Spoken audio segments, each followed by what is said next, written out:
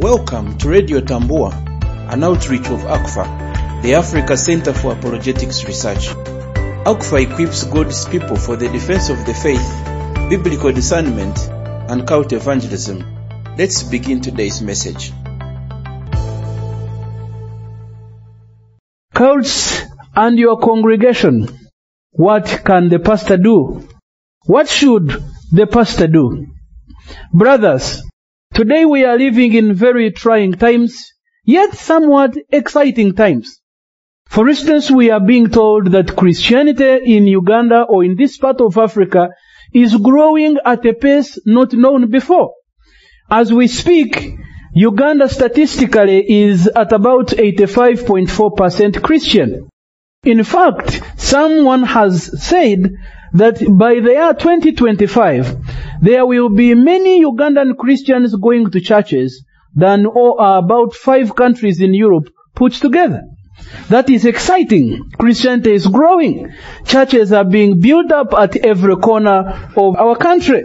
The question, however, is, what kind of Christianity will this be? When we think about Uganda's 85.4% Christian, who are these Christians? And sadly, allow me to inform you that when we talk about this percentage, we are not just talking about faithful Bible-believing Christians, but we are talking about diverse religious groups that claim to be Christian, although unfortunately in most cases, many of these groups are not. And that's why we call them cults of Christianity. Groups that claim to be Christian, but whose teachings deny or distort or sometimes even seek to destroy the Christian faith. We have so many religious groups that have come in our country that are no doubt very misleading. We have some which are foreign, that is coming from outside our country. A point in case would be the Church of Jesus Christ of Latter-day Saints, commonly known as Mormonism. We have Jehovah's Witnesses, or what we know as the Watchtower, Bible and Tract Society, and several other groups that have come from out. But we also have our own share, indigenous groups that have been bled right from our country. Groups, for instance, like the Faith of Unity, led by the famous Bisaka. We have groups like the Serulanda Foundation. I am sure you have not forgotten about the movement for the restoration of the 10 Commandments of God that led to the Inferno in Kanungu, where almost 1,000 people are believed to have lost their lives in different ways. When we look at the religious scene in Uganda today, it is alarming. And sometimes I wonder as pastors what we are really expected to do in times like this. I am sure that you have asked yourself several questions. How can I, as a pastor, protect my flock in times when there are several teachings all over the place and most of them very misleading? How can I ground my church members in the faith that they can stand firm in the face of the falsehood that quite often surrounds us? If in case you are wondering and you are very concerned, I have good news for you. This is not the first time that we are being confronted by the challenge of false teachings. False teaching has always been there, probably from as far as the Garden of Eden when Satan first deceived Eve. And we have examples of men and women in the Bible who were God's leaders and who were confronted by the same challenges of false teachings, and we can draw encouragement from them on how they stood firm in the face of this falsehood and the strategies they took in order to guard God's people over which they were in charge. And the case in point that I wish to draw you to is the Apostle Paul. If you have your Bible, please turn with me to Acts chapter 20. We will be reading from verse 25, and I hope to point out how the Apostle Paul told the Ephesian leaders on how they could guard their congregation or their flock from error. Acts chapter 20 from verses 25. Now I know that none of you among whom I have gone about preaching the kingdom will ever see me again. Therefore, I declare to you today that I am innocent of the blood of all men. For I have not hesitated to proclaim to you the whole will of God. Keep watch over yourselves and all the flock of which the Holy Spirit has made you overseers. Be shepherds of the church of God, which he bought with his own blood. I know that after I leave, savage wolves will come in among you, and will not spare the flock. Even from within your own number, men will arise and distort the truth in order to draw away disciples after them. So be on your guard. Remember that for 3 years I never stopped warning each of you night and day with tears. Now I commend you to God and the word of his grace, which can build you up and give you an inheritance among those who are sanctified. Powerful words, aren't they?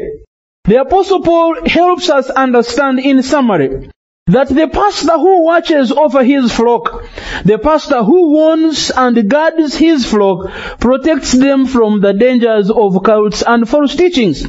And so we want to look at the pastor as a watchman. How can the pastor watch over the flock? Why should he even watch over the flock? And the Apostle Paul helps us understand all those issues. For instance, he reminds us that the responsibility of a pastor is first of all to watch over himself. Notice how he says it. Therefore, keep watch over yourselves and over all the flock. It is very important that we understand that you cannot watch out for everyone else before you watch out for yourself. The Apostle Paul says that if you must be the pastor who tells others the right thing to do, you need to stop a bit and reflect, am I doing the right thing? If you are going to tell them what kind of people they ought to be, or what kind of message they need to believe, are you that person? Have you yourself believed it? We live in times where time and again the headlines of our newspapers carry shocking stories of pastors who have been involved in sexual immorality, of pastors who are involved in homosexuality, of pastors who have exploited their flock and embezzled church funds. If pastors are guilty of these very sins, how can they even have the moral authority to instruct and guard the flock from such dangers of falsehood? It is important that for the pastor who wishes to watch over and to guard his flock must himself be exemplary. So the Apostle Paul is saying, the pastor who must guard his flock from such kind of error or from such false teaching, he himself must guard himself over such possible fall into the error in mention. And unfortunately, you will agree with me that many pastors in our country have not been exemplary in that regard. My prayer is that you will not be that kind of pastor, but you will be the kind of pastor that longs for what the Apostle Paul is saying. The pastor who is diligent, the pastor who is careful to guard what he believes, his doctrine, the pastor who is careful to ensure that his beliefs match his behaviors, the pastor who leads by example, and therefore has the moral authority to instruct others, but also to warn them of the dangers that they are likely to face. But also secondly, the Apostle Paul says that you must watch over the flock. And the Apostle Paul is going to tell us why it is important to watch over the flock. First of all, he likens the church of Christ as a flock of sheep. And as you well know, sheep in most cases are directionless. They can easily lose focus. They can easily go astray. Sheep are very vulnerable. Sheep can be very gullible. And they need a firm hand of guidance and protection. So the Apostle Paul likens the church of God like a flock of sheep. And he says that the elders are the shepherds that God has put in place to feed the flock, but also to guard them from every possible danger.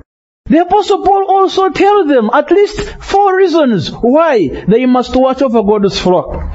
Reason number 1 is that these elders or these pastors have been put in charge by God the Holy Spirit. He says that guard or keep watch over the flock of God over which the Holy Spirit has made you overseers. The responsibility for church leadership or pastoral ministry is not something that somebody aspires to as if it was a job or a profession. It is not something that we do because everybody is doing it.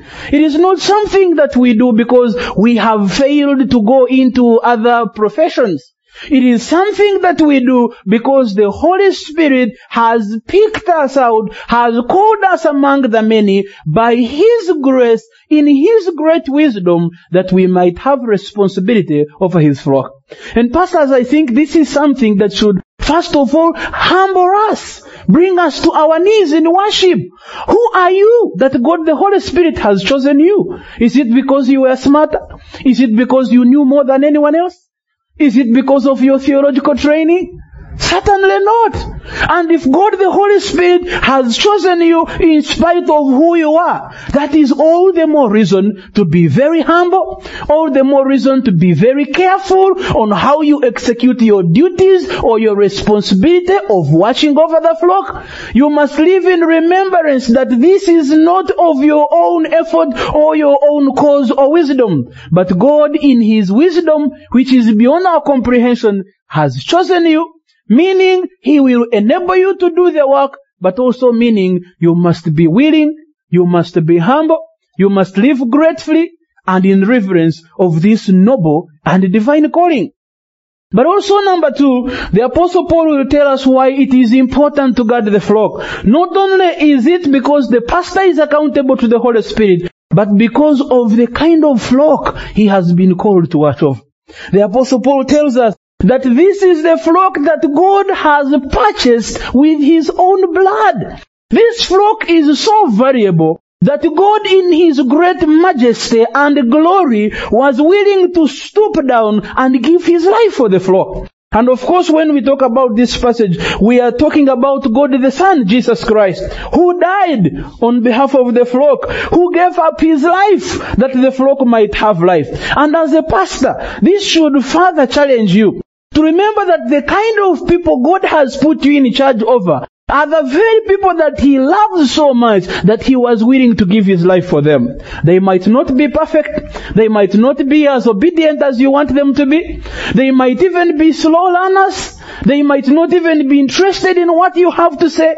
But you must keep in mind every time you stand before your congregation that you are before a people that God has paid His very best, His dearest, His highest for. And that should remind you of the value of the flock, and therefore the carefulness and the diligence with which you should guard these people. Unfortunately, so many of the pastors that we have today are doing everything else except caring for the flock. Some pastors today look at the flock as an opportunity to make money. You go in the service and all they care about is how much the congregation is bringing in, how much the pastor is receiving, whether they are building the pastor's house or they are buying for him a ticket to go abroad. And he looks at the congregation in monetary terms. Instead of feeding the flock, he is actually feeding from the flock. And we are reminded by the Apostle Paul that we need to be very careful what we do with the flock, because these are people that God has paid for with His own blood. Very, very important. But also number 3, the Apostle Paul tells us why they really must guard the flock. And he says that we must guard the flock because savage wolves are coming. He says that I know that after my departure, savage wolves will come in among you and will not spare the flock. Who are these savage wolves? Well, we could point to Matthew chapter 7 verse 15. And we could look at how Jesus identifies or would interpret these wolves. In Matthew chapter 7 verse 15, Jesus warns the people that were following Him. And He says, watch out for false prophets who come to you in sheep's clothing, but inwardly are ravenous wolves. So Jesus uses the same term of wolves and applies it to the false prophets, or what you would call false teachers. Again, we have mention of the same in 2 Peter chapter 2, where Peter says that just as there were false prophets then in the past, therefore there will be false teachers among you. So the Apostle Paul says, savage wolves are coming after my departure. This might come in form of formalized, institutionalized religious groups, like those we already talked about, the Church of Jesus Christ of Latter-day Saints, the Watchtower Bible and Tract Society, or other indigenous religious groups. This could come in form of false teachings like the prosperity gospel or the so-called grace movement that we are hearing about today. But either way, the Apostle Paul says, they are coming. I know. It's a sad reality. I wish I didn't have to live so that I could warn you. But I know that after my departure, they will surely come. And the question is, what will you do? First, for yourself. Secondly, for the flock, precious as they are, bought or purchased by the blood of Jesus Christ. When the savage wolves come in, what will you do? Now I wish the Apostle Paul had only stopped there. But he goes ahead and he says there is even a much more serious danger. That from within your own ranks, men will rise up. These men might not even be what you would want to look at as the false teachers out there. They might be the dearest brothers within the very congregation where you worship. They might be fellow pastors on the pastoral team. And the Apostle Paul says, they will distort the truth with the intention of drawing away disciples after them. And quite often I think this is the greatest danger that the church in Uganda is facing today. The major challenge of false teaching that we are having is not coming from outside. Our greatest challenge, pastors, you'll agree with me, is not Islam.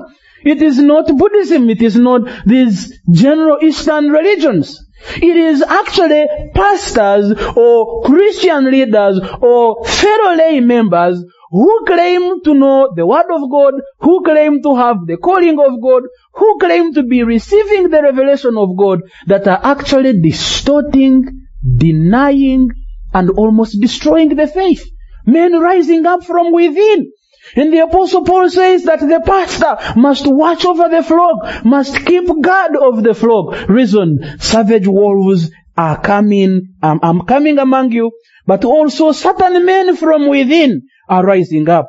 So how can the pastor guard his flock from such impending danger? Yes, we know that the wolves are coming. We know that certain men are already within us who will distort the truth and try to lead away disciples after them. The question is, how will you as a pastor watch over God's flock and ensure that they do not become vulnerable to these savage wolves or these deceitful men that arise from within? I would like once again to take you to the same passage in which the Apostle Paul tells us what he did while he was among the people in the churches in Ephesus. And the Apostle Paul tells them that he preached the whole counsel of God's will. How can the pastor be a watchman of God's people? First of all, the Apostle Paul says, feed the flock. You watch over the flock by feeding them. And he says you can feed them when you are declaring the whole counsel of God's will. A congregation that knows God's word or that is grounded in God's truth is not easily shaken by the challenge of falsehood. A congregation that is grounded in the Word of God will most especially be discerning. Meaning that there will be a people who have the ability of recognizing error from what is true. People who can tell the difference between what is right and what is wrong. And sometimes what is right from what is almost right. And the Apostle Paul says that a pastor who feeds his flock is a pastor who will develop a community of believers that are discerning, that are grounded in the faith, that can stand and resist the challenge of false teaching. But the Apostle Paul would also encourage us that we need to develop a hunger within people's lives for the Word of God. And the Apostle Paul demonstrates this. How hungry he was or how desirous he was of proclaiming the gospel, of ensuring that the Ephesian believers understand this gospel to the extent that he was even willing to suffer, to be persecuted for the cause of this word. He tells us that he suffered under the devious plots of the Jews. He faced serious opposition, but he did not relent. He did not waver from his mission. The word was so important and so desperately needed by the believers that the Apostle Paul would have paid any price to bring this word to them. How hungry is your congregation for the truth of God's word? How important have you made the message or the word of God to the extent that God's people cannot imagine meaningful or purposeful life without this word? Create a hunger within your congregation and then feed them consistently on the whole counsel of God's will. And then you will be grounding them to stand firm in their faith when moments of falsehood come their way. But thirdly, the pastor is encouraged to himself be doctrinally knowledgeable. It is his responsibility to point out those biblical truths that are necessary for the people's salvation so that the people are grounded in the teachings of the Christian faith. Of course, by saying that, I am not saying that there are certain things in the Bible that are good and others are not as good or important. But what I am saying is that God's people must be able to tell the difference between those key essential teachings of the faith and those other teachings within the scriptures, but which are not necessarily required for salvation. Because out there in the world, they are going to meet challenges and conflicts with people who might try to emphasize or overemphasize certain biblical truths, but at the expense of what is really key for their Christian growth and maturity. So does the pastor himself, is he himself knowledgeable doctrinally? Does he have that ability to point people to God's word in a manner that builds them and puts a firm foundation of the word of God in their lives? But again, the Apostle Paul gives them a personal example. He shows them how he himself had done it so that they can follow after him as they guard and watch over the flock. In verse 31, he says that, remember, for 3 years, I did not cease to admonish every one of you, day and night, with tears. What is the Apostle Paul saying here? He's saying, yes, I was eager to preach to you the word of God, but there is a way I did it that made it more important and more effective and efficient. His compassion seeped through, for instance, as he declared God's word. And I believe that it is the responsibility of the pastor as well, not just to preach the gospel from a distance on the pulpit, but to love his people and to make this love evident, that his flock know that he's speaking to us not because he went to college, but because he cares about us. He cares about our well-being. When we are hurting, he hurts. When we are confused, it pains him. He preaches to us or he teaches us because he wants to see us well. He wants to see us growing and being conformed in the image of God. Many pastors today preach out of duty. They preach because they have to. They preach because it's a job. At the end of the month they will be paid. And sadly, this has become an opportunity for certain false groups to take advantage of the congregation. The congregation which receives a dead word or a lifeless word or a word without love and concern are most likely to be taken in when preachers of a different gospel come expressing their love and compassion for such a loveless people. The Apostle Paul says, I even did this with tears. Was it because he was dramatizing and showing the seriousness of the message with tears? Not necessarily. It was an act of compassion. He loved them so much that he wished they would understand what was in his heart, and he poured out his very heart to them, thereby demonstrating, one, that they were important and he cared about what happened to them, that the message he brought to them was extremely important and urgent and worth receiving, but more importantly, that these people mattered to God, that the Apostle Paul as a shepherd would do anything to ensure that he would present them before God blameless. The pastor who must watch over his flock must be that pastor who is willing to proclaim God's truth as well as exposing error. He must be that pastor who will lead the flock and guide them on how to discern, on how to live their Christian life and apply biblical truth in a relevant manner in regard to the challenge of the society around them. And the Apostle Paul says, if you can do this as a pastor, then you can one day also stand and say, I am innocent of the blood of all men. The Apostle Paul could say that with a clear conscience because he had watched over God's flock, he had preached to them what was necessary, he had lived an exemplary lifestyle before them, he had admonished them with great compassion and tears consistently in season and out of season, and he had demonstrated that that indeed he understood the value of his flock. He understood to whom he was accountable, God the Holy Spirit. And the Apostle Paul says, if you do these things, when the savage wolves come, you can be sure you will stand. When certain men rise up within you and pervert the gospel, you have already raised your congregation to a level of maturity where they can withstand this erroneous teaching in their midst. And I believe, Pastor, that the only way you can stand and protect your congregation, the only way you can be an effective watchman over God's flock is by believing these things, by doing these things, by walking in the footsteps of the Apostle Paul and proclaiming God's will to God's people with the right manner, the right attitude, and reminding yourself at all times that you are accountable to the Holy Spirit, who made you an overseer over his flock. May the Lord bless you. To learn more about the Africa Center for Apologetics Research, visit us at africanapologetics.org.